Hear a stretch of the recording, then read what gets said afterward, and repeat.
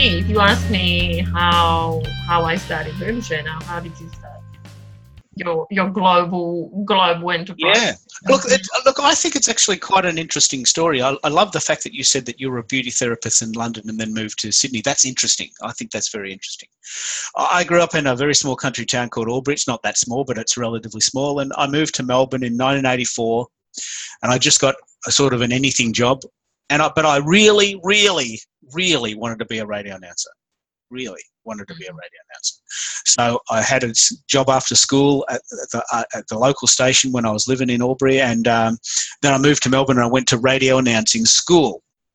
And then someone told me about a year later, said, Keith, this is never going to work, mate. You just don't have it. You just don't have the essential ingredients. And I said, okay. Ingredients, right? I didn't have the voice. I didn't have that deep voice that radio announcers needed in the 1980s. And so I get that. I was going every week for a year and it wasn't happening, and I was going for interviews and I didn't get them. I was going for jobs at radio stations and I didn't get them. And it had occurred to me that, well, what was I doing wrong? And then someone just told me, that's what they just told me, you're no good.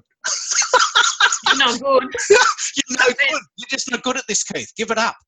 No, I didn't accept that straight away, but I did get a second opinion. And this was 1984. I was also in bands and I was a muso with long hair. Then I just went and got a job and I got married and, bought a house. But I came back to it because it's in the blood. Yeah, it's in the blood. And about my 40th birthday, I started my own company. I'm actually was a career counsellor, because I helped a lot of people with jobs that they didn't like, and I helped them transition to other jobs that they didn't like. And I liked that. I really liked that job. But in a digital world, exactly like you were talking about networking events and these sorts of things that startups do, in 2008, a friend of mine and I decided to do a radio show. And I thought, great, I'm going to get back into radio. So we started this radio show. Our own radio show. We started our own radio show. Every Tuesday at 10 o'clock. It's quite symbolic because it's Tuesday at 10 o'clock now. This is the new version of my radio show with you. Every Tuesday at 10 o'clock for 2 years, we did a radio show for 1 hour that went live on the internet. And anyone in the world could ring in. And people did. Vancouver, Toronto, New Caledonia, London, New York, LA, San Francisco, Chicago, and they would ask similar questions.